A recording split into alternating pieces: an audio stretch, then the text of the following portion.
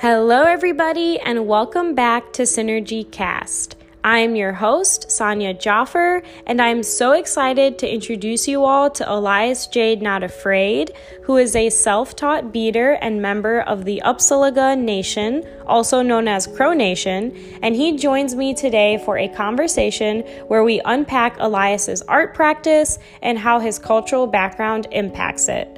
We also discuss decolonizing museums, cultural appropriation versus cultural appreciation, Elias's personal journey with mental health, and how his beadwork has played a huge role in his healing journey. I want to put a content warning out there that we do discuss some pretty heavy topics in today's episode regarding mental health, specifically suicidal ideation and substance use. So if this brings up some tough feelings and emotions for you, please utilize that self-care while listening and feel free to take breaks because this episode is a little bit longer than my usual episodes. Also, if you or a loved one is struggling with suicidal ideation and needs to seek help, you can do so by reaching out to the National Suicide Prevention Hotline, and the number is 800-273-8255. You can also visit their website, suicidepreventionlifeline.org, and you can find those in the episode notes as well. If you want to check out Elias on social media, you can do so on Instagram at EliasNotAfraid. Also check out his beautiful website, EliasJadeNotAfraid.com. And also in the episode notes, you will find a link to a Vogue magazine article, which Elias was featured in. And also there is a link to check out the Upsalaga Women and Warriors exhibit at the Field Museum, which we mentioned in today's episode and which Elias was also a part of. All right, everyone, I also want to acknowledge one more thing before I get this episode started for you all. I do acknowledge that this episode is being released a day before Thanksgiving, and I also want to acknowledge that the Thanksgiving holiday, similar to Columbus Day, is tied to a very traumatic history involving colonization and indigenous peoples, and this episode features an indigenous artist. So I definitely want to acknowledge that and put that out there before I get this episode started for you all. I'll also include a link in the episode notes if you want to learn more about the National Day of Mourning, which is a protest against Thanksgiving, the Thanksgiving holiday, and explains more as to why the Thanksgiving holiday is a very problematic one. So I will include that in the episode notes as well, so feel free to check that out if you want to learn more. All right, everyone, that's it for the intro. I'm going to go ahead and play the conversation that we had. It was a very beautiful and very insightful and empowering conversation, so I hope you all enjoy listening and take away something from it. So today we have a very special guest here on the show, Elias Jade Not Afraid, who is a member of the Upsalaga Nation, also known as Crow Nation, and he's also a beadwork artist based in Montana. So thank you so much for being here, Elias. I'm so excited to have you on the show. Thank you for having me. I'm pretty excited for it too. Yeah, of course. So what would you like to share about yourself to the listeners before we get started? I know I just gave a very brief introduction of who you are, but what else would you like to share about yourself?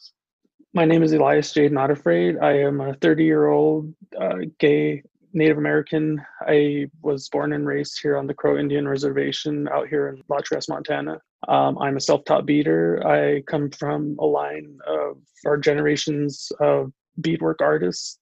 I live here on my reservation in La Trace, out in the Wolf Mountains.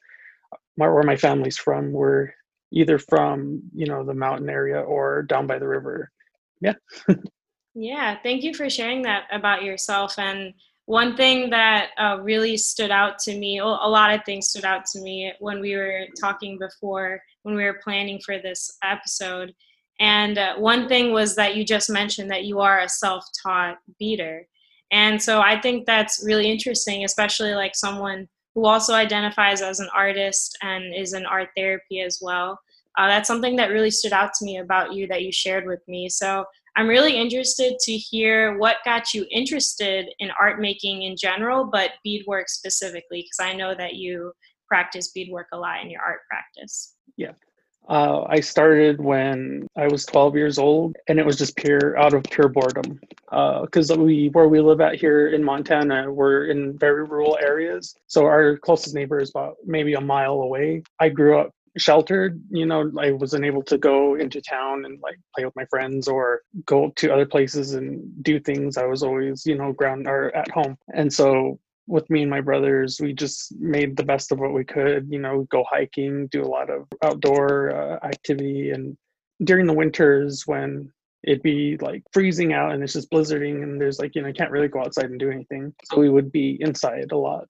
Around that time when I was 12 years old, my grandmother has a cedar chest that she kept her equipment in, her sewing and beading equipment.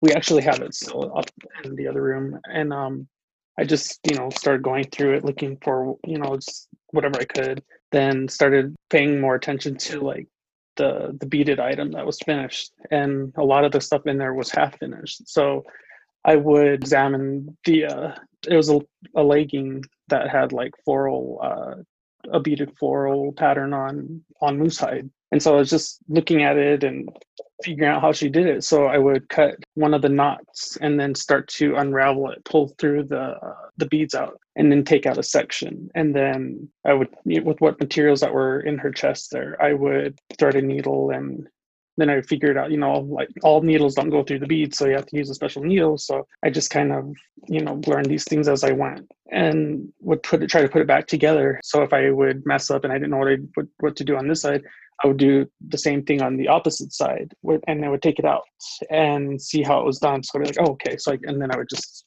replicate it like that. I would do it to where I would just do a couple lines, take it out, and then the whole leaf, and then the whole flower. And so after that, I just kind of got bored with it and learned a different technique, which was peyote stitch. And I learned that while I was in middle school.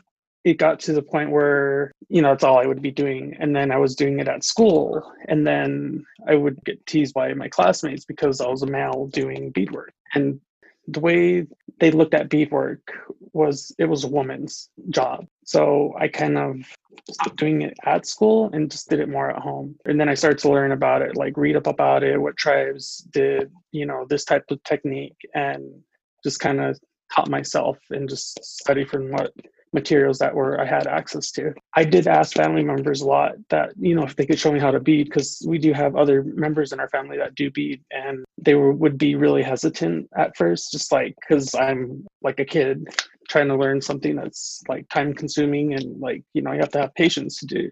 Or they would say that whoever taught them how to bead told them that they couldn't teach anybody outside that family how to do it. So it was kind of like a secret. Then it would come to colors, and then I would ask them, how do you match colors? How do you, do your colors for beadwork? Same thing, like we use these colors because these are our family colors, which isn't, I don't think it's a thing. I don't know if, families have certain colors tied to their beadwork.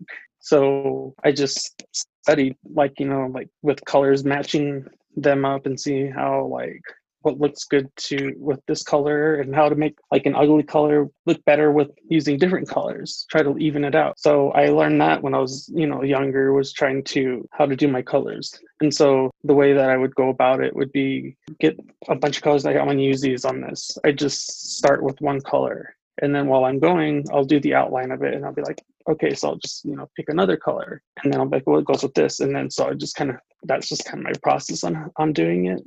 And I've learned that when I was about 14 or 15. And another one was, the design, because a lot of times people would be like, you can't bead this design because this is my family's design. And so I'm like, oh, okay, and then would see it in other people's beadwork. So it was always like, you had to be innovative with your design, and for it to be uniquely yours or, identified as yours, which I didn't really understand. I don't know if it was just a way for people to like discourage me from beading, but, I didn't. So the one way that I taught myself how to like do the design is I just try to make it up as quick as I can in my head by just using with what I can see around me. So like I'll see like sunflowers or something. And then over here, I see like some, different color. I'm like, oh, I could use this for the, the background. I just kind of taught myself how to come up with, the design on the spot. I had to like kind of put the two and two together, getting the design and then your colors right. And from 12 years old up until I was 16, I would just practice on beading until I finished my first project, which was a medallion, which was like this little small medallion that had my name in it, and then it just had like some like filigree design and with like really bright beads. And then I wore it to in high school, and I didn't tell people I did the beadwork. I would just say like my aunt beaded this for me. I told some people like in grade school or like seventh grade, like I did beadwork, and first thing was I thought only women bead, or are you gay, or and it's just they would put the two together. Like if you did beadwork and you were male, you were gay, and that kind of with me dealing with my sexuality as at a young age, like around that time, I knew that I was gay, but I didn't know how to like address it, or I didn't know, anything about it. I didn't know how to act or who to talk about. So it just kind of like really plagued me. Like in my mind every day, it was just like, you're like this, you're attracted to, the same sex. And you hear, your grandparents saying that people who are gay go to hell. And so it kind of like was a bit traumatizing because like, I felt like I was gonna go, like I was bound for hell or something. And so I would just try to use my time instead of worrying about it, just, focusing on something. It's helped me all the way up until now. It still helps me. Yeah, it's always interesting for me to hear people's journey, especially like through your art practice. And so to hear like where you started from, you just use like what you had access to around you. And that's why I feel like that kind of influenced your kind of impromptu way that you go about doing the art process. Is like, I'm just going to use what I have around me, maybe get a little bit of inspiration from like a sunflower next to me or something, but then just use things around me and see where it takes me. So I think it's really interesting to like hear where your art process started from, and then also how it's evolved now, because I know that's a huge part. Your art practice is a huge part of who you are now too. So it's always interesting for me to see how that's evolved, but also how some things you still like stay connected to, even though a lot of things change and shift. There are still some things that kind of remain a little bit the same, or those foundations are still there. We heard a little bit about your art practice over time. So how would you describe your art practice now? And also, I know that your intentions behind the specific materials that you decide to choose as well. So how would you describe all of that? So what I do is I like to refer to myself as a bead artist instead of a bead worker. What I try to do that is different from other bead artists that are out there is by, using and collecting and using like vintage and antique like jewelry findings, or just, really unique things like a skull carved pearl, or, a skull carved buffalo horn bead, because they're hard to find. It's a rare item, and it takes a lot of work. And so, that value that it has to it and how rare it is, I try to mix that with my traditional way of like, doing beadwork. So I use it as the foundations of they did back then in the 1800s. And so like beading on buckskin with a brain tan deer hide, so once the hide is smoked and it's kind of like tanned a little bit, I just put my design on it and I bead on that. Compared to, nowadays, people will use like felt and pell on or to bead on, and then over time it just breaks down, and depending on the felt that you're using and the material, like it doesn't last long, it starts to fall apart. And so what I try to do is use what my ancestors used, like the buckskin and the elk ivories, the like different types of shells, and I try to like blend the two with like my own unique style and just things that I like, and try to create something that's just kind of a representation of that. Sometimes I like to like push boundaries with it. Like, for instance, like it's really taboo for crow beaters to bead skulls, or bead with black, because black is a color of mourning and, death and stuff like that. And same with a skull. So what I try to do is bead a skull, but, have something that's appealing to look at, like a rose, and then just blend the two, so where that focus isn't on the skull. It's just, you're looking at it as a whole. You're more focused on the flower and how it blends together. And so that's kind of how I approached it at first when I first started doing beadwork, because the very first time I did bead a skull was around like when I was 17 years old, and I got cussed out by elderly people saying like, you shouldn't be doing that. Like, that's, why are you beading things like that? Or, have some respect for it. And so it just kind of made me put that kind of artistic freedom in the closet and just focus more on traditional beadwork, which would be just geometric and floral designs. So I tried to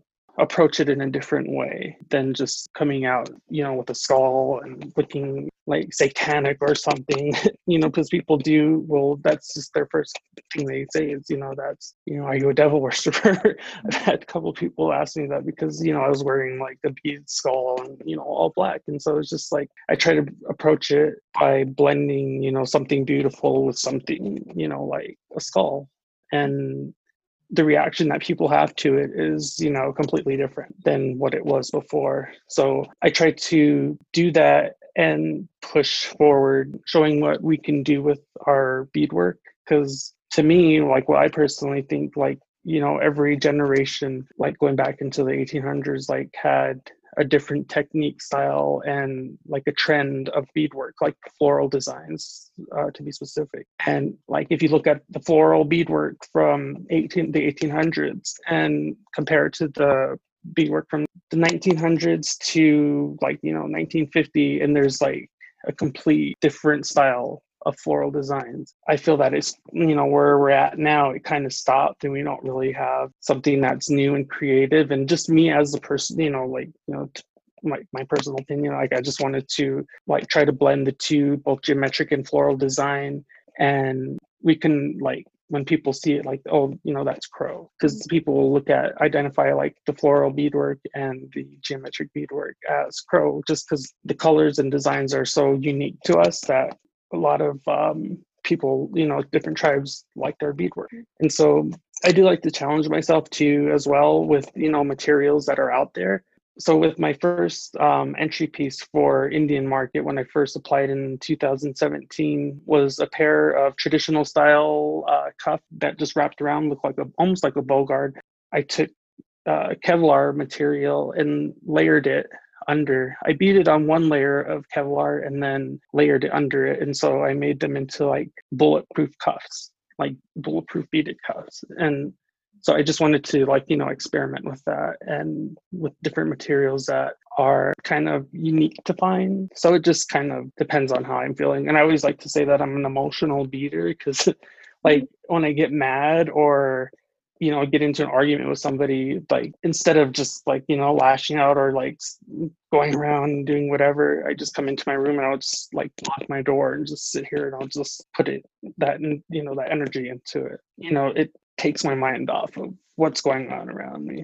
Yeah. So what I'm hearing is like, it sounds like it's very important for you to also incorporate those like ancestral like types of patterns and colors in your bead art, but also it is also important for you to kind of do something that's unique and also kind of something that shifts things a little bit too. And so to have that balance of both, like having something that you can recognize as being Crow, but also like something that also pushes the boundaries a little bit too at the same time and kind of holds both simultaneously.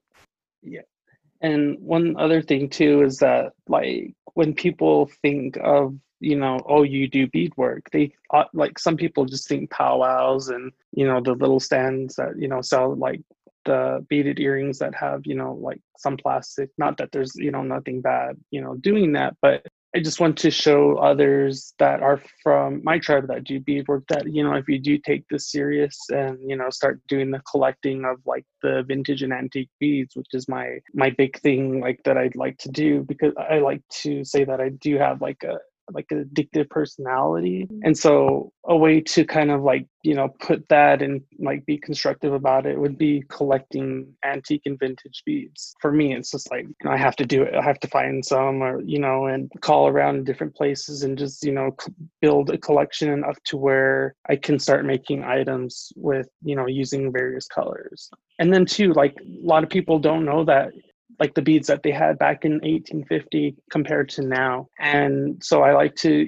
educate people too, or just with what I know or what I find out that I find really interesting about like, bead history. And that's, the materials that are mixed into it. Like some are made with gold, some are a secret like family like recipe for that glass mix that they've only been the only family to produce that color and texture of that bead that they don't make anymore, and it was only available back then. And so I try to teach people the value of that, and then why my prices are what they are. Like these things can be used as family heirlooms and be passed down from generation to generation. Like some of the beadwork that are in collections today from the 1850s in that era are still intact. Like the beads are in perfect condition. There's like the materials that they've used made of like kind of withered up, but the beads are still vibrant, and if they have the facets, they're really shiny. And so I try to like teach people the difference between each bead, like where the beads came from, and the date if I happen to know it, or why it's a rare bead. And I bead with cut beads. It's like, oh, okay, well, what kind of cut beads? What are they Italian? Are they French? Are they from the Czech Republic? Are they faceted? What materials are they used? Are they dyed? It's good to teach people about it.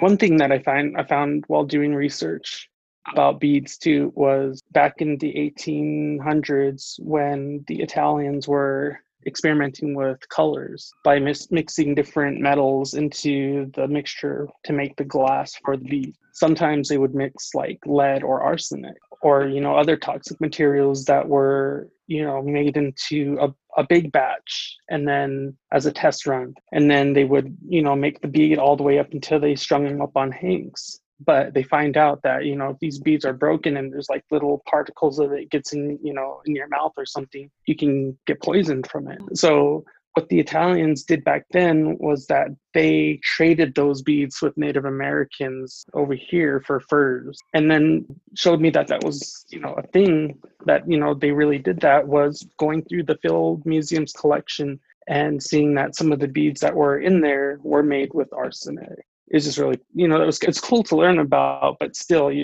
they gave us the test beads. It's really good to educate people about this too. So it just kind of builds that interest. And what I wanted to do for my community is to have people get interested in beadwork.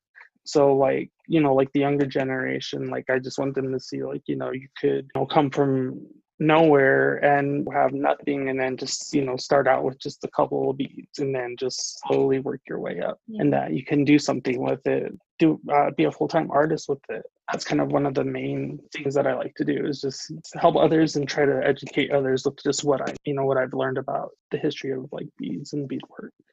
Yeah, I think like one of the things I love about your art practice is like the intentionality that goes behind it. You engage in the bead art making because for yourself too, like you mentioned, like it's very therapeutic. It helps you like channel some emotions and energy in the art making, but also like it's to share a piece of that with the community as well. But it's really interesting to hear like how there's a whole collecting aspect to it too, and how like it's important to like have people know about the collecting and about where the beads have come from, just so that they can be aware of it as well. But then also for the context too, which is like what you mentioned with like how the Italians like traded those to indigenous peoples like that contain poison in them. So I think it serves multiple purposes to inform people and ourselves too about what materials we're using in our art practice. That's to have an extra appreciation for where they came from, but also to understand the context that they came from too, and that they still exist in today as well. Yeah.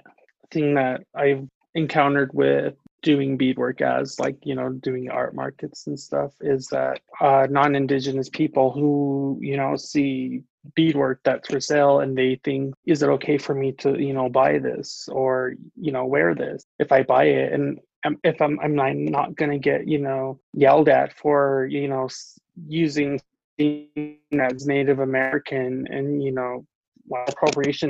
If you're able to buy directly from the artist, it's better to do so because, that is a form of cultural appreciation. And, it does, goes back into our supplies and whatnot. So with beadwork, I like to kind of categorize what I do with my beadwork too. And so like I have my jewelry and it's just this kind of my way of trying to price out something and like what materials I'm using. So say if I'm using elk ivory and like, like some shells and stuff, like what's the value of that? And then combine it with whatever I'm doing. So it just kind of, I have this like chart where I have my wearable art. And then there's like, the fashion part where if I bead like a bag or something or on clothing or do the clothing. And then, there's a price range from that. And it kind of helps me price out my pieces because when it comes to pricing, it varies. One person will have something that looks like this, that almost beaded in the same manner, but, they're selling it at for $50. And someone over here has the same thing but looks a little different, but they're charging like $400 for it. And so I think it's really important for like to know where your materials came from in selling beadwork and making sure that the materials that you do use are of best quality, because you don't want to like sell somebody something and it fall apart on them, because that that only doesn't reflect on that artist itself, it reflects on like the Native community. They'll just think like, oh, they're just trying to put something together to sell it for a quick buck. So like I try to tell people like put more attention into your work and like looking to those little details of by just beading on leather instead of felt. Because now like people bead with rhinestones. That's kind of like the trend that's going on. And I've, started out doing that too when I was, before I started taking beading really serious. It's just a plastic banding that has rhinestones. And so people will sew it on to the edges of like, the beadwork. And over time they fall out and, kind of break up. So I try to teach people to just go back to the basic ways of beading. And that's just a complete beaded item instead of with the plastic, crystal stuff.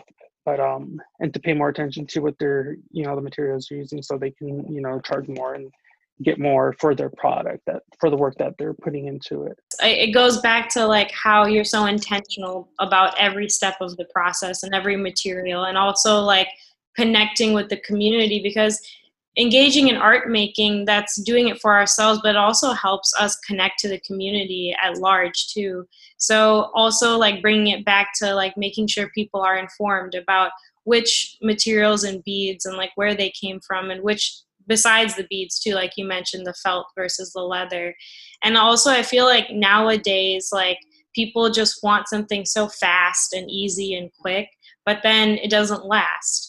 So I really like how you have this like intentionality about like you want to use the materials that will make it last. And yes, it might take a little bit longer and it might have a little bit more labor involved and it might be a little bit more pricey, but that's like really important to you that you're making something that will last for sure. And by doing that too, like there's like newer materials that have come out within this past 10 years, like Kevlar thread, the carbon fiber threads that are, that are really hard to break, and they've turned it into beading thread. So, I try to find things like that, those type of materials that are just, just unique, and try to blend it with something like, because that was the thread that I would use on those Kevlar cups, was the actual Kevlar thread. So it would last for a very, very long time. And I do believe more in quality than quantity. You can tell the difference in the work that hours you put into it compared to something that's just made in one night, and there's gaps and stuff. And so it's just trying to tell the people, just to kind of like, just take your time with it. And, if you really put your work in, like, put the effort into it, that you can start charge more for that. And make a career out of it. Because like right now, from where I'm from, we have a lot of unemployment out here.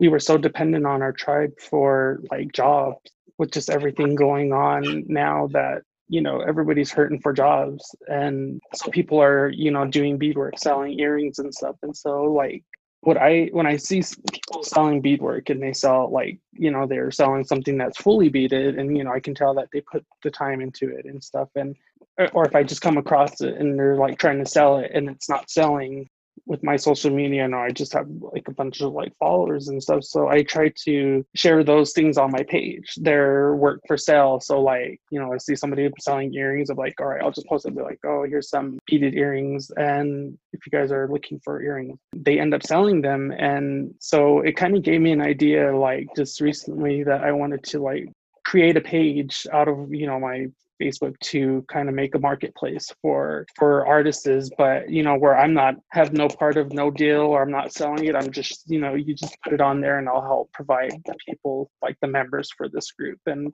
getting it out there that you're trying to sell something. So that's like the project that I kind of thought of just within the past couple of days, while just being back home and then seeing like, you know, how it is here, like economically. And it's good to learn to bead, and I wanted to like do a workshop to just kind of do the introductory of beading and how to start it, so that way if they want to try it, so they can, you know, just make some money, and, you know, for whatever, that's an option.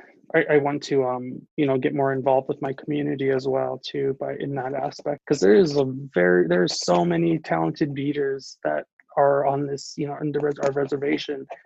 And a lot of times they don't share their work on Facebook because they're afraid somebody's going to copy them.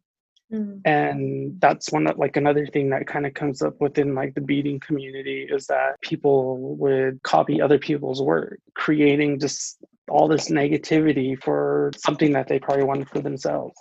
And I've encountered that too, with people copying my stuff. And the way that I look at it is like, I don't get mad. I don't, you know, I don't care. Like, I'll encourage them to, like, you know, that looks good, or like, you know, I like your colors that you use. Because if I come at them and just being mean and just like, why are you stealing my design? And what kind of like eases my mind about it is that, you know, okay, they did copy your design, but they're not using the same materials as you. So there's a difference. And like with a lot of these old beads, there's colors and textures that, you know, like I said before, that they don't make anymore. So, and it stands out compared to contemporary beads. So I just don't even, you know, get mad about it, or just give it any energy to call them out on it, because, you know, they probably did the same thing I did when I first started out, where I was struggling with design and color. So I was using other people's work as inspiration, but, you know, trying to make it my design. Yeah, it goes like back to that community aspect too, which I also really like about how you approach the beadwork. It's like a lot of people, I feel like you described, would see it as competition. Like, oh, I have all these people to compete with. But I feel like you don't approach it that way. You approach it as, no, there's more of us, you know? And like, I like how you like try to uplift other bead workers as well, that are like maybe up and coming, or they're just starting out. And so I always see you like on your social media, like sharing other bead workers' art as well. And so I like how you approach it as more like, let's uplift each other instead of like compete with each other and then create that divide. And also the point you brought up about the economic crisis as well. That's why like I really want to highlight that point that you made about like cultural appropriation versus cultural appreciation. And I think a lot of people are like very scared of cultural appropriation, and they don't want to like do that. And so and that those intentions are good, but a lot of times it ends up harming the indigenous peoples and their communities and their artwork, because then people aren't buying it, or like people aren't showcasing it. So I like that point that you made, that I think it's like really important to really hit on, that like there's a difference between appropriation and appreciation. And so I like how you said to buy artwork from indigenous peoples, that's appreciation. And even like you said, to wear it, even if you bought something and you are non-indigenous, and even if you wear that out in the public, that's still not appropriation, right? Yeah. Yeah. Yeah. And with another thing that does make it hard for us to get our work out there is that there are non-indigenous beaders out there who will replicate a lot of my tribe's designs, or like, the Sioux tribe's designs, and they've built a career out of it. The thing that just kind of baffles me is why hasn't anybody like addressed it or even, talked about it. And until I started doing the art market by being in this, art scene, and just observing everybody else and how they interact with each other, and like with this lady, and then there's a guy too that does this, who does replicate and profit off of our tribe's designs, and also the Sioux tribe's designs, and they're non-native, they're white, and they have stuff in museums, galleries, and that takes away these opportunities for us who are, from these communities that they are replicating, and do the same thing. And then replicating my tribe's designs, I saw one time where the individual that was replicating my tribe's design said that they were going to sue somebody because they stole the design off of a reservation style felt hat that was beaded, and somebody from a Crow tribal member who beaded a hat, beaded on the hat a floral design or a geometric design. This person was threatening to sue them for copyright infringement because those were her design, and yet she's not even native. And so, and I would talk about it with other, artists and stuff, and they're like, oh yeah, we just, we just don't talk about that kind of, we don't approach that because the backlash is going to make you look bad, like you're trying to seek trouble, and, you're just trying to start something. In, reality, this person is appropriating our culture. And so I did have a confrontation with her about it, and it was because she replicated a sacred, I wouldn't say relic, but it was we call it medicine. It's just like it's very sacred to us. And so the item that was replicated by her was like a ceremonial item, or it had that tie to, that Native American, that medicine, what we call medicine, and it's sacred to them. She replicated it and sold it for like thousands of dollars. And it was from the Cheyenne's tribe, like one of their medicine objects that she replicated. And I just jumped on and was just like, why are you doing that? Why are you appropriating, our culture? Well, not my culture, but, the Cheyenne's tribes, their sacred items or their ceremonial items. And who are you, and who are you? And and it just like was back and forth. Like, I got permission from Native American elders, and I'm like, okay, well, who are these elders, and how much did you sell this piece for, and where did you sell this piece to? Because it was for a gallery or a museum piece. And so, like, instead of the museums coming to us, the actual Native artists, they go find someone else to do it. Our own people are supporting them. Our own people are encouraging these people to continue to do what they're doing, and that's continue to rip off our stuff. A lot of times, when I say like, buy directly from the Native artists, we do have like some places that will sell art for Native Americans or buy Native art and then resell it at a inflated price. So me growing up here on the reservation when I was around 13, 14 or 15, in that area, I would sell my beadwork to trading posts here out in Crow and then in Hardin, towns that are just, not too far. And so I would sell these items to them for like $25, and then they would resell it for $150. I felt like they would take advantage of, like, the economic crisis that we have here on our reservation, because when we don't have anything to, if we don't have work, or, we don't have a way to get money, we will pawn our regalia, or our, these wool blankets or teepees, our beadwork for powwows on it, so we can, have, money. But when they buy it, they don't buy it for what it's worth. They buy it for what they know they can get for the cheapest amount for it. And usually that's not, something talked about too, because the people that are doing it are, in good standing with the community. So it just seems like, we're just allowing ourselves to be ripped off from, what our work actually is. Because like when I first started doing these Indian markets, I didn't think that, or the thing that it would be worth this much, because I was always told that it wasn't worth over this much.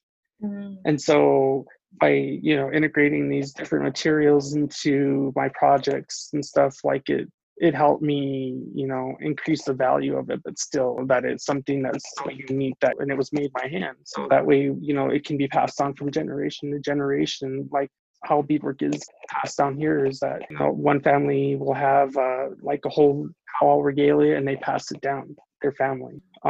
So like what I try to continue to just experiment with new materials, and try to work directly with the artist instead of another company, or a third person that would a middleman. Yeah, because there should be a direct link from a customer to the artist, instead of having to go through somebody else. Because if they're say this person that's buying it is with this company that oh, we want to use this artist to design a logo for us, but they would have to go through that artist or that person, that third person, and so they put their name on it and take credit for it, which has happened to me. And I designed something and got zero credit for it.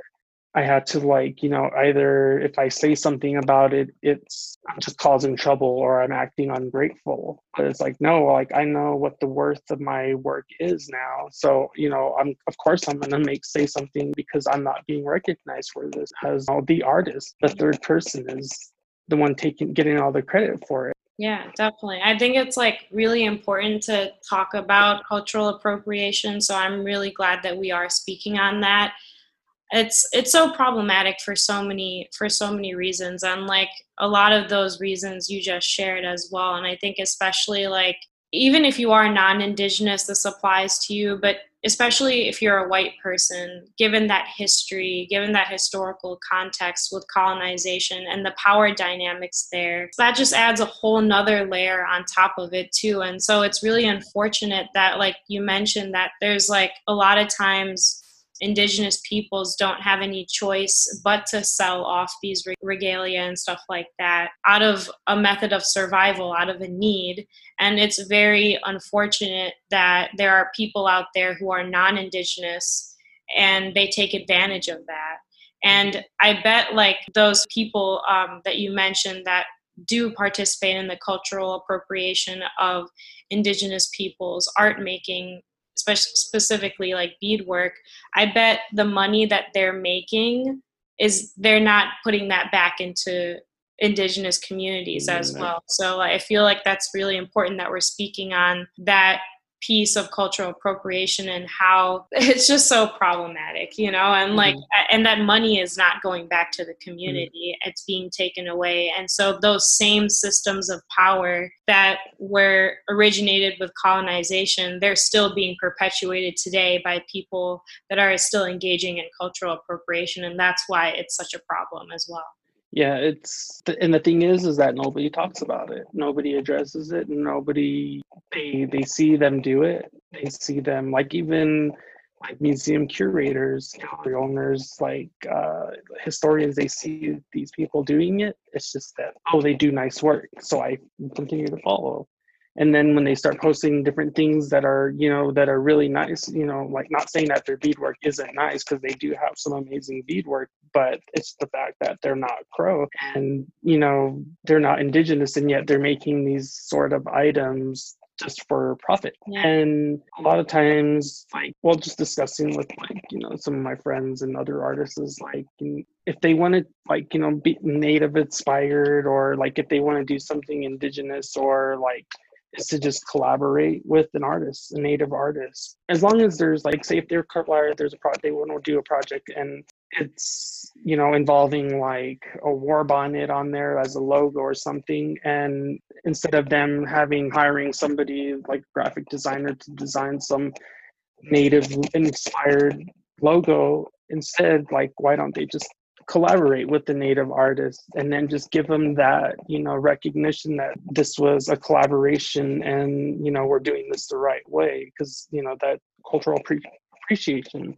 What I've seen is a lot of times these companies that make a lot of native inspired clothing are not in the country. They're either in China or like Russia. They'll create these pages that are like out to be Native American, and it's just some stereotypical like wolf with like a native looking on one direction, and there's like an eagle in the background, and they just make these sort of, you know, stereotypical pieces of like clothing, and there's a market and people are buying it, and they're not even from an indigenous person. It's just people appropriating culture, but they're using these Facebook pages and stuff to like kind of cover their true identity on who they are. And there is a lot of groups that like on Facebook that are, it's called Indian interests or Native inspired or the American Indian and Friends, and it's just a group of white people that are interested in indigenous culture, and they're interested in the craft and, you know, the different types of art forms that we have, and they just appropriate it, and they just create these items and, you know, sell them to each other, trade with each other, and it's like their own little community, but they're not indigenous. They're just people with hobbyists, I would say. And so that's really infuriating too. And it's just the fact that nobody talks about it. It's just one of those things that it's there and just don't give it any thought. Just look the other way. Kind of, that's the vibe that I get from that. So like, I like, if I see these sort of things, I like to just, you know, like post about it. I'll just call them out on it if it's to that point where, if it's bad enough, like they're whatever they're doing, and like say if they're using a photo of old crow beadwork and they're making a whole line of clothing with just that print, and, you know, I'll say something about it. But most of the times, like these hobbyists that do replicate our work, it's just for profit, and they just, you know, nobody cares, nobody says anything. And they feel like there will be a repercussion of like if they do say something. And that's the thing that I'm always thinking about, is like with like, you know, my platform just being because, you know, of my beadwork and stuff. Like me as a person, I try to like limit what I put out there and stuff. And so like when my own personal opinion comes out of like somebody appropriating our culture, or, you know, our designs and stuff, it's like a part of me wants to, you know, just call them out by name, just get really cutthroat about it. But it's just, this person has ties with the whole Native community. And so there would be like, you know, and then I don't want that to like, you know, reflect on me as an artist, and like, you know, in the eyes of, you know, whoever's following me out there. Like, cause I do know that like I have like a few museums and like few curators and, you know, just people that follow my work. I try to stay with my social media about just art. Like, you know, I try to just focus on beading, but then, you know, there's certain things that do happen, like, you know, in our community, and it's like I want to talk about these things, but like, you know, I don't want to become that person. Like, it's just like I'm trying to pick a fight, I'm trying to start something, I'm trying to call somebody out for something small, or, you know. So I'm trying to always like balance those two out, to my personal, you know, me as in general as a person, away from me as an artist. Yeah, that makes sense, because I do see the importance of calling it out, like when you see it, because like you mentioned, like a big part of the problem and why it still continues to be a problem is because people don't talk about it, and that's one of the reasons why it is still such a big problem, and it's causing so much harm to the community as well, and to indigenous peoples as well. So I do see like the importance of calling it out.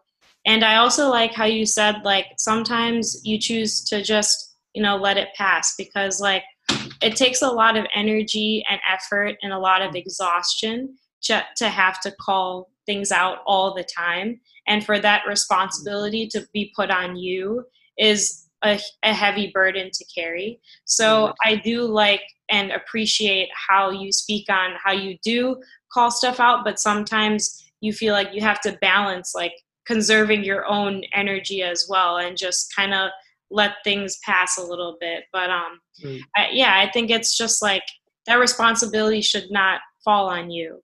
You know, I feel like it should, like, I feel like especially like non-Indigenous peoples, I feel like it's like our responsibility to have these conversations with people. Like when we see someone appropriating an indigenous person's culture, like, and if you're non-indigenous, like, I feel like you should be calling that out so that that responsibility and all of that burden doesn't fall on indigenous peoples alone, you know? Mm-hmm. So, yeah, I like how you mentioned that about that balance. Definitely. Yeah. Before I started, taking being serious, I would just rant and rave on Facebook. And then that just made me, think that too, like, why am I wasting my energy on, small topics or small things? And so I'll type, like, now I'll type out this big old post and like, this person did this, and then I just select all and delete, and then I just exit out of it, and I feel like I've said it. I put it out there in words, but I didn't post it. So that's kind of like a way for me to, like, deal with that, because a lot of indigenous artists were just looked at as just artists, were viewed as, you should only be talking about your art and all this.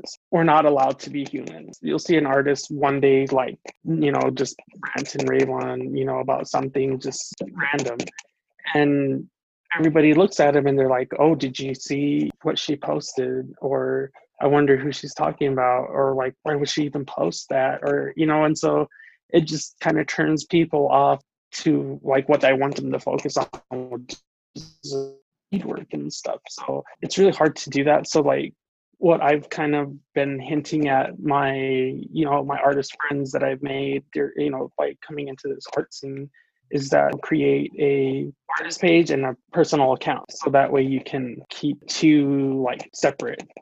You can focus more on your artist page with whatever, but, like, if you want to, like, rant and rave and whatnot, do it on your personal account, because it does reflect on the artist and, like, a future sell, or because it makes it, like, if we're allowed to be human, and we have, like, some kind of meltdown or whatever, and we're just cussing out, and, like, that's our only way to vent is through Facebook, and people see that, and it just makes you standoffish. So, like, say they see this person at an art market, and, like, oh, like, I don't want to make her mad or something, so they just kind of, like, go the other way. Yeah, no, yeah, I like that like aspect of, like, containment, kind of. Mm-hmm. Like, you have, like, this one page that's, because, like, social media, like you mentioned, it can be used for self-expression as well, which can be therapeutic too, expressing Mm-hmm. yourself and, like, what you're feeling. So, like, I like how you have that, like, artist page that's just specifically for your art, and you contain that in that page. And then you also have your personal page where you do get to, like, express your thoughts and your feelings. So, like, I like how you have that containment that's, like, separate. Also, like, I want to circle back to when we were talking about exhibits and museums, because there is a lot of problematic history with the way that museums showcase indigenous cultures and history.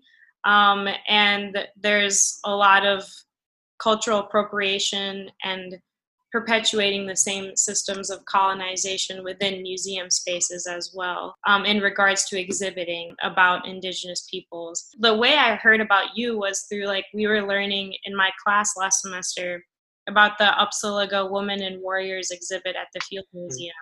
And we were learning specifically about decolonizing museums and exhibitions, and how this specific exhibit was an example of decolonizing museum spaces and exhibition. And I know that I heard about you through that because you had this, like, beautiful beaded bag that was a part of that exhibit too. And so that's how I originally heard of you first. I would love to hear, like, what was your experience participating in that exhibit, and also, like, getting to work with a museum like the Field Museum as well.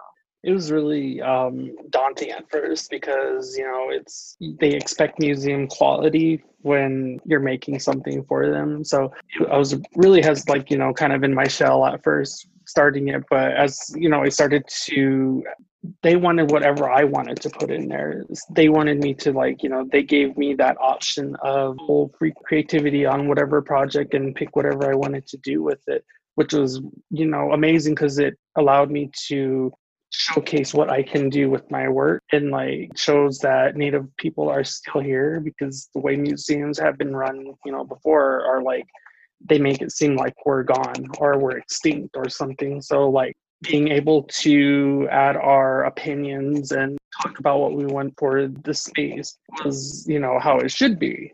Yeah. And, like not having to be restricted on anything with, your creative process on what you wanted to make or you want to do. Because I had a request from museums in the past, like one museum, but it was, we need something like this.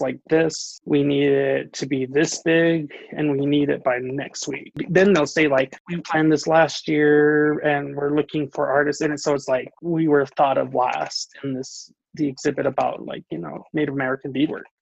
Yeah. So the way, they handled that compared to how it was at the Field Museum, it was more like we had the creative freedom to make whatever we wanted, even if it's far off from traditional beadwork or whatnot, but still having the respect for, the tribe and what the exhibit's about and how people are going to see our work and how they're going to view beadwork after they leave that area. It was really awesome to have that opportunity to, tell our own stories. Yeah, exactly. Yeah, no, I think that's a very powerful message for sure. And like, that's something that when we learned about this exhibit at the Field Museum, we had Nina Sanders come into our class, and I think she was like the head curator. And so like what she mentioned to us, something that why this particular exhibit and approach was the appropriate way, that how it should be done. It was like decolonizing the museum.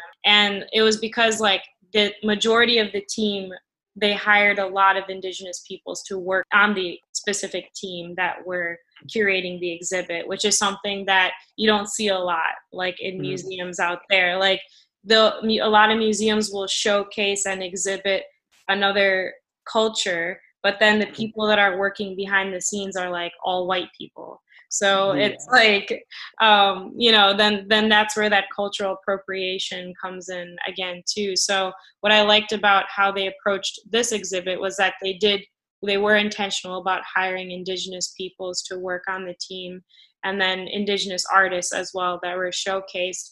And then another thing that Nina Sanders shared with us is that the people that were working on curating the exhibit, they went and spent time, the Crow Nation tribe and stuff like that.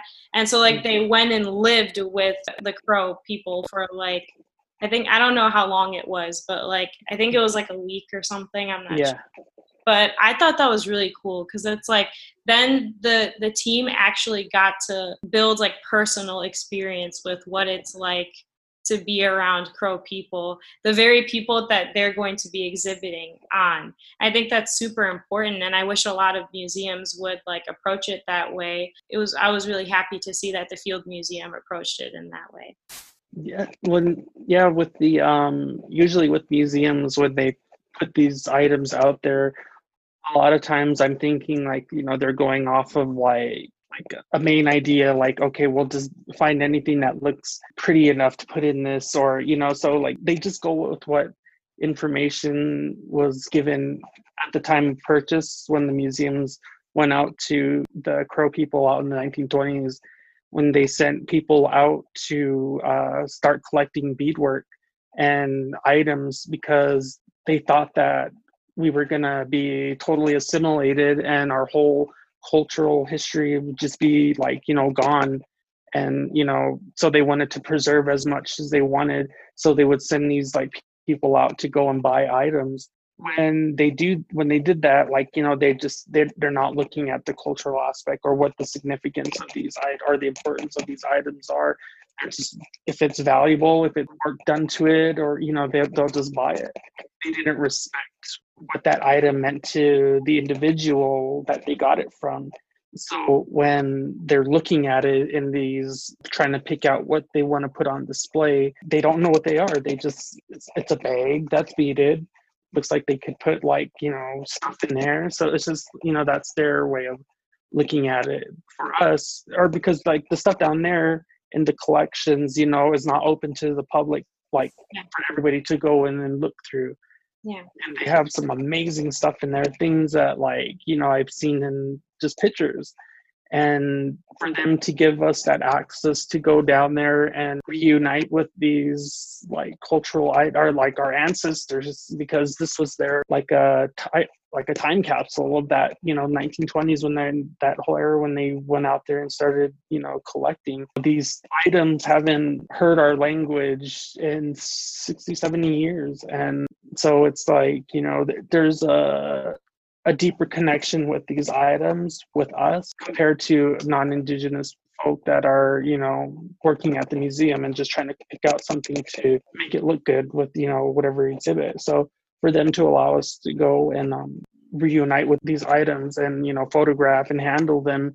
For me, I'm looking at the beadwork, because a lot of it was beadwork too. So I'm looking at techniques that, aren't being done anymore. So I take photos of every angle of it, try to figure out where they tied it off and whatnot. So, and by just doing that and then try to recreating it. So, like these things mean a lot to us. And so for them to give us that access, but, not only that, for them to go or to come up here, I'm always talking about Montana and like, up there, because like, I was in Arizona. So I'm always like, oh, up in Montana and Crow, I'm here now. So like here it's the Crow Fair powwow every year, and it's out in Crow Agency, and everybody just camps out in teepees, and like it's just, there's a powwow going on, there's races, horse races, there's the rodeo, there's just like all these different activities going on. And the crazy thing is that the Crow Fair is the same weekend as the Santa Fe Indian Art Market. If you go to the Santa Fe Indian Art Market, you hardly see crow beaders. And like, that's our specialty in beadwork.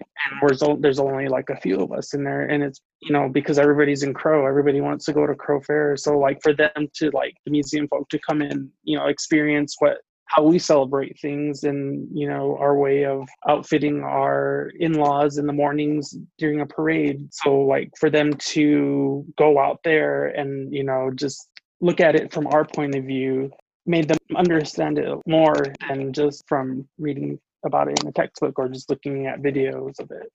I was really happy that they went out there, because instead of them just, oh, we're doing an exhibit about Crow people and, we're not going to take the time to go out there, but they actually went and, took the time to go out there, come out here and see where we're from, what we do, and, just different, ways we socialize with each other. Nina's family, I'm pretty sure, was, the ones taking them around and just kind of explaining everything to like others. It's a load of information all at once, because there's just so many different things going on during that weekend. So I know that they probably took a lot from coming out here and just celebrating the way Crow people celebrate. Yeah, exactly. It's like it goes back to that intentionality that we were talking about earlier. How with this exhibit, I feel like they're very intentional about how they went about the whole process, which added to the exhibit itself. Another important point that you brought up that's like so problematic about what museums do when they approach exhibits and exhibiting Indigenous people's work and other cultures as well as like they hoard all these pieces and they keep them like underground or like locked up. So like it's not even showcased to the public. So public doesn't even have access to come and look at these pieces. And so a lot of what museums do is they just like take these pieces from communities and cultures and then they just hoard them for themselves, just to have them. And so I like how you brought that up too, because that's another like problematic thing that a lot of museums do. But it gives me hope when I saw the Field Museum and like this particular exhibit, the Woman and Warriors exhibit, it kind of gave me that hope. I was like, okay, like at least they're trying to like do better and like approach it in a more like intentional way. But yeah, I also wanted to like switch gears a little bit and, like I'm going to encourage you to talk about mental health always. So I know that you spoke about it a little bit earlier in the episode, but if we want to dive into that a little bit more about like, what have been some of your personal experiences in your mental health journey so far? Just growing up poor on the reservation, we didn't really have a lot of opportunities here. Like I don't feel like there's still a lot of opportunities for, to get interest in other things. And so with beadwork, I had to kind of like work to do it because, nobody wanted to show me. So like, being rejected from people telling me that, you're just going to get bored with it, or they just set you up for failure. So it just kind of like really affected my mental health. That would affect my mental health, but then also like struggling with my sexuality, like being gay. That was probably the big secret that I just, ate away from at me, like growing up, and not knowing how to address it and knowing how to, deal with these feelings. And if I did tell somebody, it's just going to be like, go pray and pray about it, because I come from a really strong family of, we're Pentecostals. And so we have family that are devout, Christians, and they there's some that are traditional in our family. What do you do? Like, what religion do you follow? Or it kind of seems like forced to, either go to church or, do Sundance or sweat. And that does put a lot of pressure on Indigenous youth, because if you go to church, you don't like your culture or anything like that. You're colonized or you're assimilated.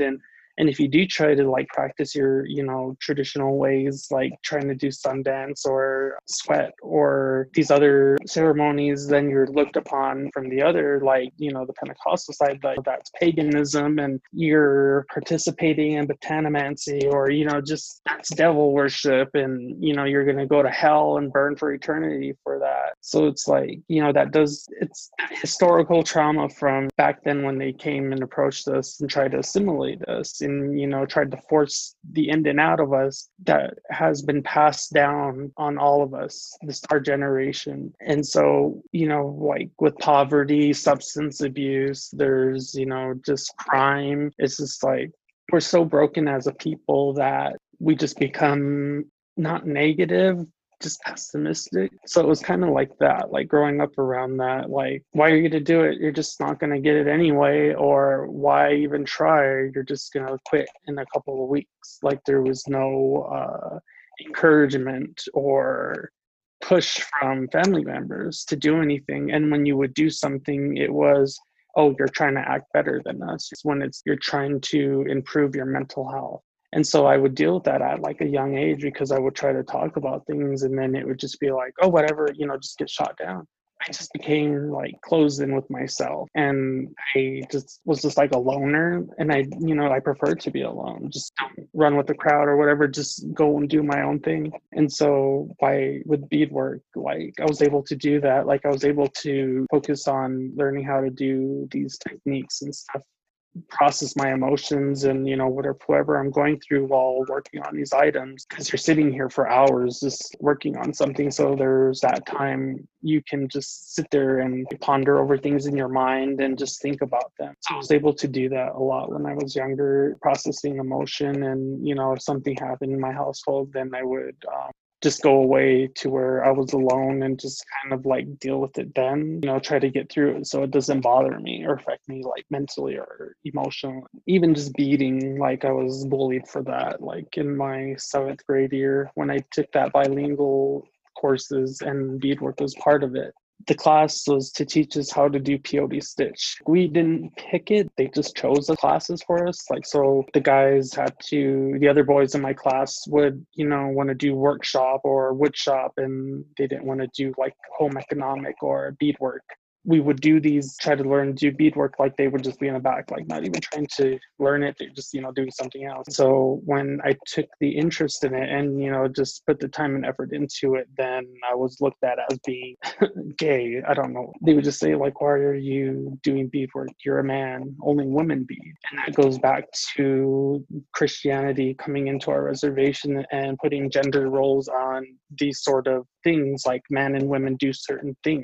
Historical trauma still showing up. Just growing up with my family, my parents were substance abuse users growing up, and then me and my brothers just kind of like clashed with each other growing up. And so there was like a lot of animosity, and a lot of times when I would try to like voice my opinion or say something, then I'm looked at as, you're trying to be better than us, and just like totally disregarding what I have to say. And so I would just shut down, block everybody out, and I just would be. And like, growing up poor, we didn't really have a lot of stuff. The stuff that I did have, like, I would guard it with my life. And that was like my beating stuff.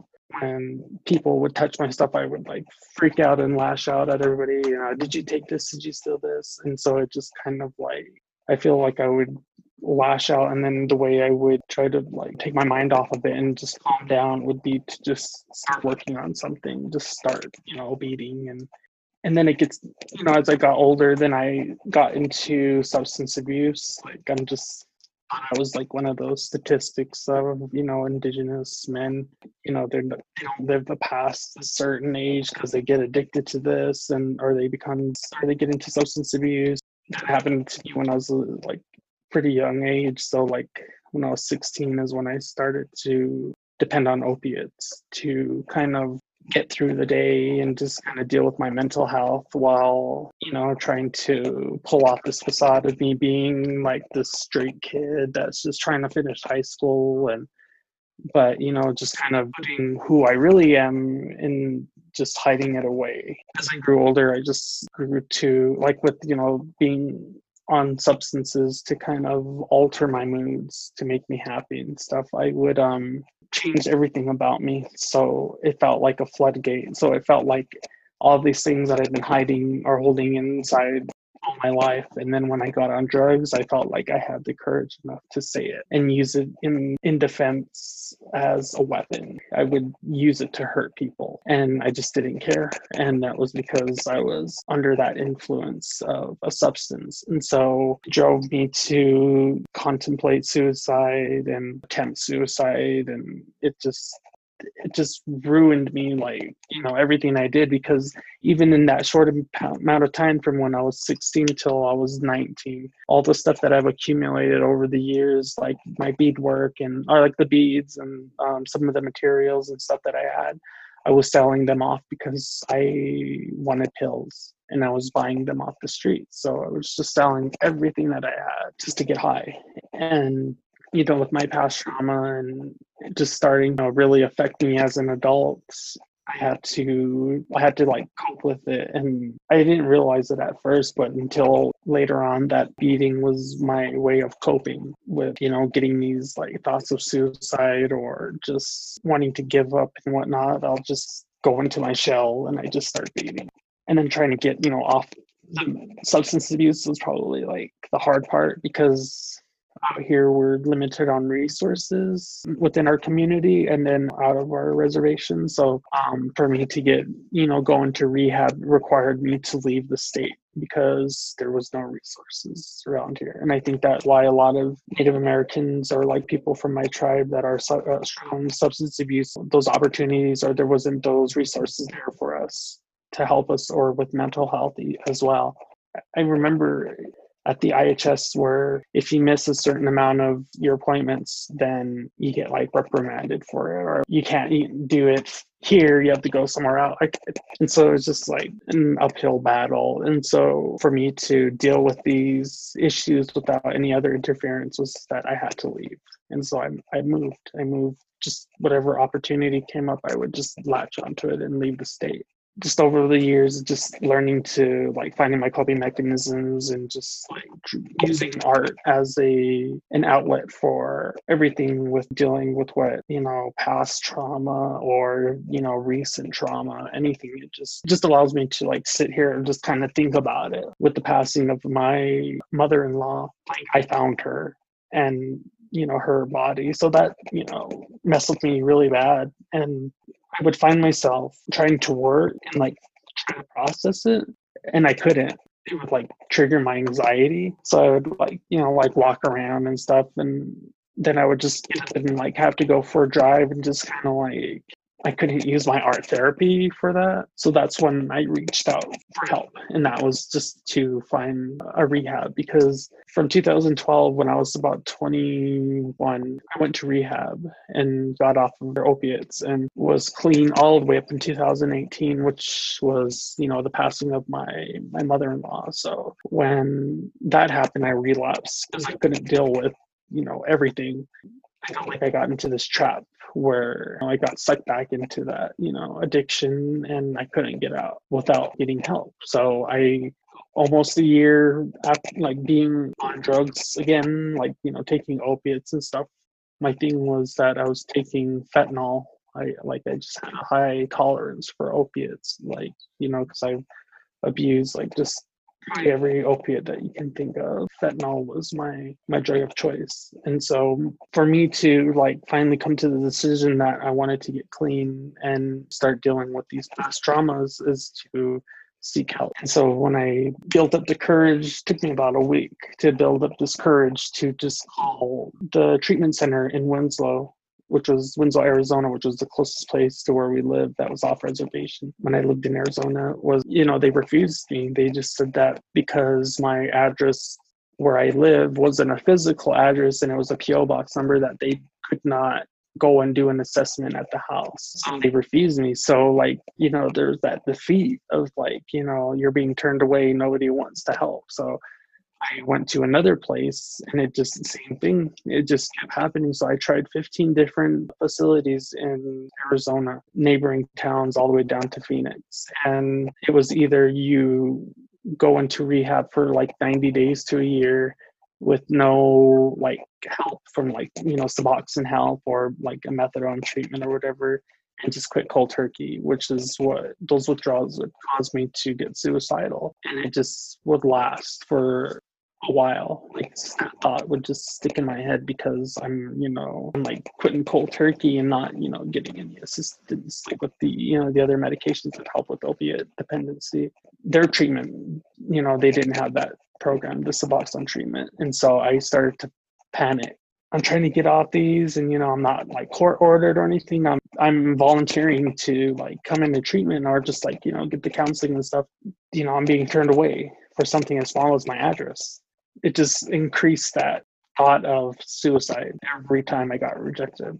Well, at the time I didn't have really much money because I was trying to get my commissions done while also taking care of my partner, and I was his caregiver. So I had to do two different things at once, and it was just kind of felt like a wall was on my shoulder and nobody was listening. So I finally just was ready to pawn my jewelry, my rings and stuff, just to pay for the fees so I can at least just start getting the help that I needed. And so when I went to Southwest Behavioral Health in Flagstaff, they allowed they just listened to me and my story or whatever, and they helped me. They found a grant to cover my costs because I was gonna start paying. Well, I did end up paying for a couple of them, but my medications I had to pay for out of pocket, and they're really expensive.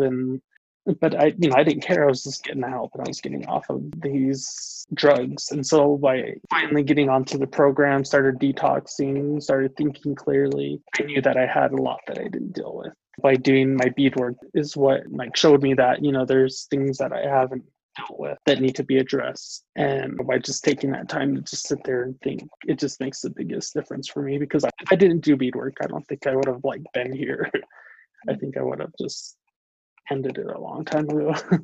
Yeah, no, I thank you for sharing all that. I acknowledge that it's can be very difficult to talk about stuff that is very personal, and especially has to do with your own trauma and stuff like that. So I acknowledge that can be tough to discuss. So I appreciate you being open about sharing that. Also, it goes back to the point that you mentioned with the multi-generational trauma within Indigenous peoples alone. I like how you mentioned that there's still the impacts of colonization that are being felt today, especially in regards to mental health and so many other different areas.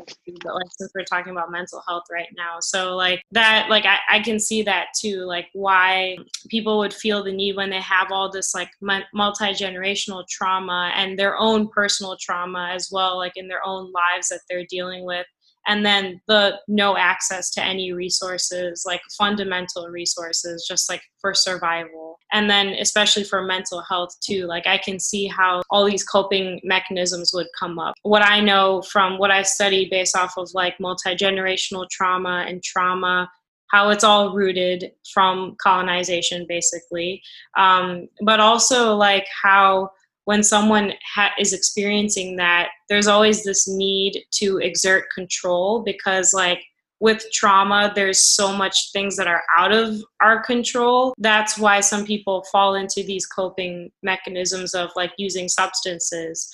And that gives that sense of control. It's like when you're using that substance, you are in control over at least one thing in your life. But then also there's coping mechanisms that are more healthy, like art making, that where you also get to exert that same control, but it's a more healthy way of coping. So yeah, I definitely see all that, and I appreciate you sharing all that. And I think something that you mentioned to me too before when we were like discussing and planning out for the episode is how it's not talked about, like with mental health and like your community and stuff. And there's like a huge stigma around just discussing mental health. And so like you told me that that's like why, that's a big reason why you're so open about talking about it and sharing your personal experiences, because like it's important for you to like talk about these things. So like, because like so many people go through it, but it's not talked about, and then that just makes things even worse. So yeah, that's why I appreciate you like speaking and like being so open about it too. Yeah, thank you. Yeah, it's just it's not talked about. As Native people, as we grow up, we're not really like, we don't really talk about our feelings. We don't talk about issues that, go on in the household. It just kind of seems like we just deal with it and just give it no thought. Even within my own family, like we've experienced a lot of trauma as a family, and yet it's still kind of hard to talk about things. But yet, I'm having to bring these discussions up with my family to point out things, toxic behavior that, have been passed down from, her mom, my mom's mom, the way she was raised too. And so like from her telling me that she couldn't talk about it with her mom, to me, that's a generational curse that's just, being passed down from all of us to pick up these traits of like not addressing things or talking about it, or because, the thought like of it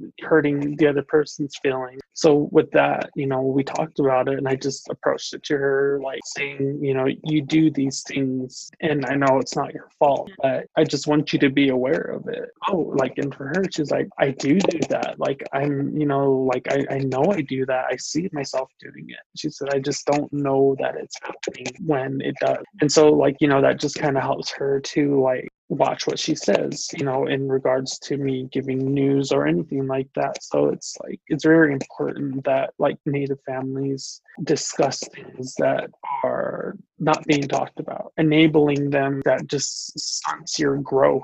And, it's just a learning process, but it's just, we need to talk about it. And we're just so hesitant to talk about it with non-Indigenous people. I think, that goes back into the, historic trauma of the white person coming onto our reservation or coming into our land and just causing, the mass genocide and the assimilation. And, that we feel hesitant to trust a white person. So, and the counselors that they have here, the counselors that they had here back then when I was living here before, was that there was a lot of them that were non-Native, and I saw it within myself too, because like when I would go into these counseling meetings, or like just talking about past trauma or whatever, like just with my therapy session, and like I just found myself really hesitant to talk to this non-Native, because how are they going to understand where we're coming from, as because we live and gone through these things being on this reservation,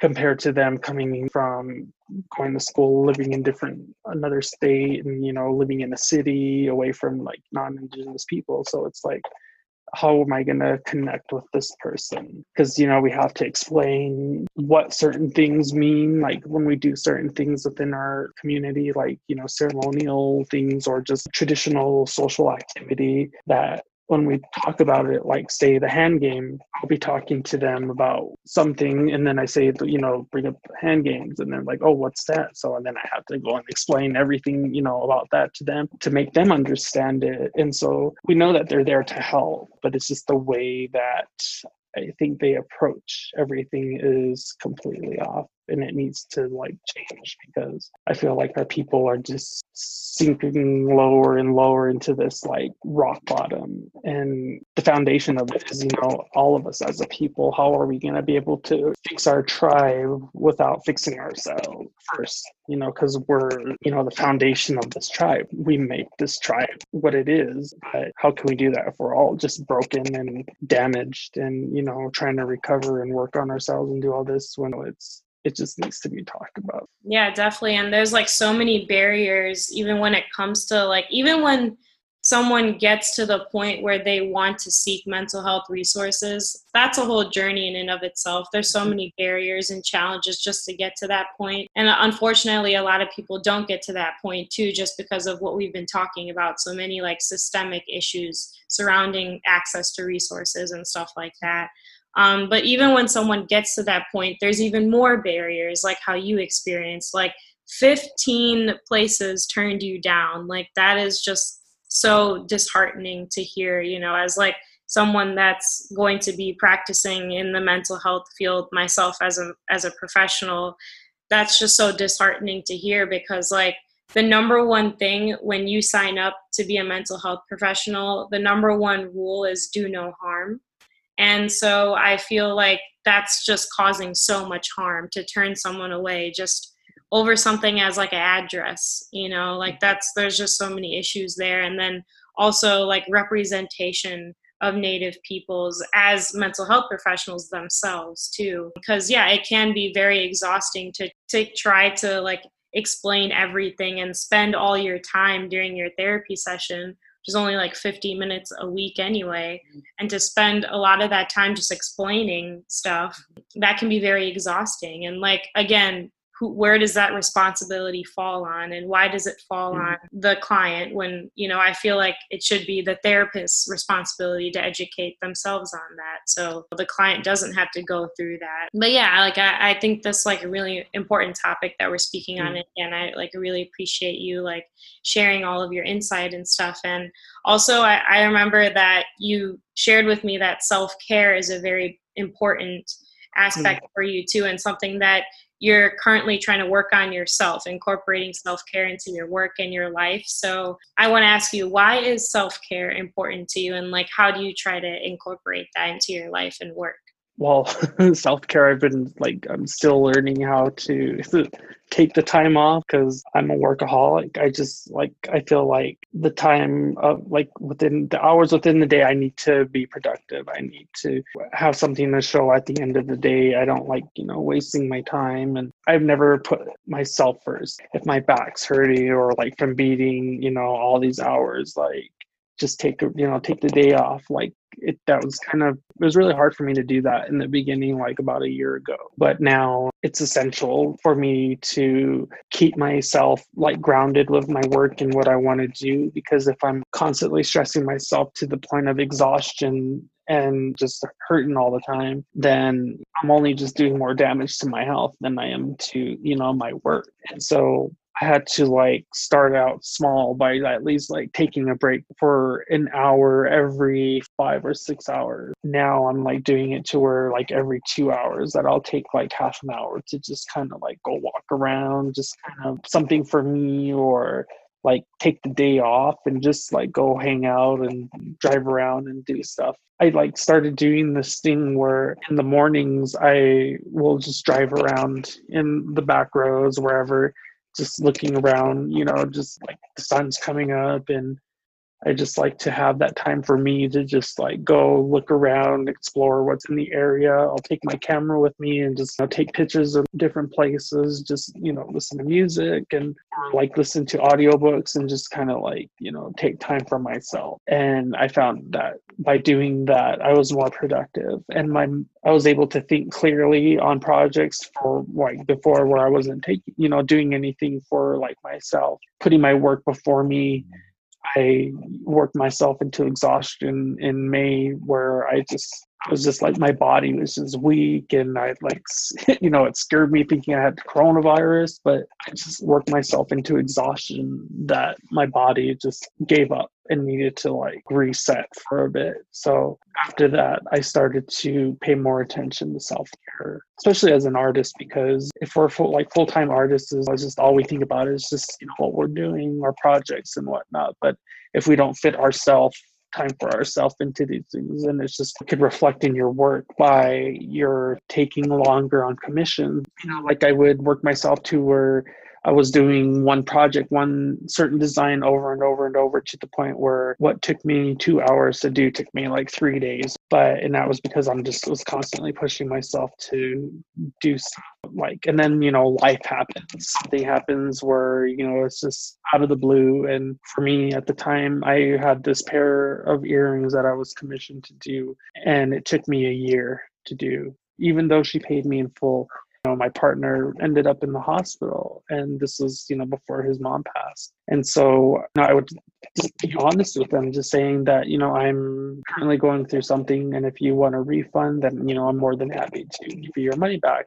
I just be honest, just be like, I'm sorry, this happened, and this happened. And it's just a result from not taking time to rest my body and my mind. So I think it's very, very important to wedge self-care into your busy work schedules, because it does make the biggest difference. Yeah, I love talking about self-care. It's one of my favorite topics for sure. One of the reasons why is because it's not talked about. We're not taught from a very young age that self-care is important, and self-care is not a part of our community. It's not like a norm. I really like this quote by Audre Lorde that I've mentioned on a previous episode too, is that self-care is not selfish, but it's an act of self-preservation. And in that, it's also political warfare at the same time, because to engage in self-care is to actively resist what we're taught growing up. We're taught not to prioritize ourselves and take care of ourselves. So I really like that quote by Audre Lorde. And like you mentioned, if you don't take time to rest, your body will force you to rest by sickness or whatever, so either you put out that time and carve out that time to rest and be in control of it, or if you choose to ignore it, your body will force you to rest anyway. So might as well carve out that time so you can be more efficient with it. But yeah, no, I want to thank you so much for this conversation. It's been super lovely and such a beautiful and insightful conversation that we've had. So lastly, I just want to end on asking you, based off of all the lessons you've learned so far in life, what advice would you give to your past self, or to new up-and-coming artists, or just to listeners who are listening and maybe can relate to some of the things that we've talked about today? If you find an interest in something that other people think is, odd or just out of the ordinary, don't listen to what people say and just do it, because learning these skills at a younger age will, benefit you in the future. I try to, push that for younger people, or parents, to teach their kids to bead, or at least show them, introduce it to them, so that maybe if it's something they'll want to do, then they'll do it. And it doesn't have to be just beading. It could be quill work, sewing, crochet, anything, any kind of craft, or something you see real potential in, and to just take every opportunity that comes to you. Don't bring yourself down, or saying that I'm not going to get in there, so I might as well not even just apply, because you're just setting yourself up for failure. If you feel passionate about something regarding it being something a woman does, say, sewing and all, just to, if you like it, then do it, even if you have to do it within the comfort of your own room or your house. And because just one person says that a woman does that, and you're a man or you're a boy or whatever, don't listen to them. Just, focus on what you want to do with your life. If you feel like that's going to be something that, will benefit you in the future, then just go for it. And, for the parents, if their kids are taking an interest in these things too, because a lot of times the parents are the ones that cut you down, they are the ones that will say, you're not going to get in, so why even try? If you have a passion for it, do it. Disregard everything everybody else says. Yeah, I love that. That was some lovely words of wisdom and advice. So thank you so much for sharing that. And I think that was a beautiful way to wrap up this conversation that we've been having. And if you want to check out Elias on Instagram, you can do so at Elias Not Afraid. And also you'll find that in the episode notes too. And in the episode notes, you'll also find a link to the Woman and Warriors exhibit at the Field Museum. So please check that out. If you live in Chicago, I believe the exhibit is up until like June or July. So you can go check that out in person, or you can also do so online. And there's also a link to a Vogue magazine article, which Elias Not Afraid was featured in as well. So please check those out in the episode notes, and go follow Elias on Instagram and show him some love there too. And if you want, buy his artwork as well. So thank you so much, Elias, for being here. I really appreciate all of your insight that you shared today, and your time and your energy and your effort. And I'm just really grateful that I was able to sit down and have this conversation with you. So I appreciate you very much for being here and taking time to do this. And so thank you so much for being here and coming on. Yes, thank you for having me too.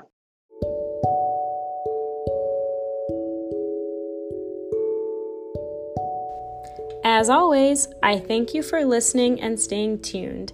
If you like this episode, feel free to share it with the people in your life.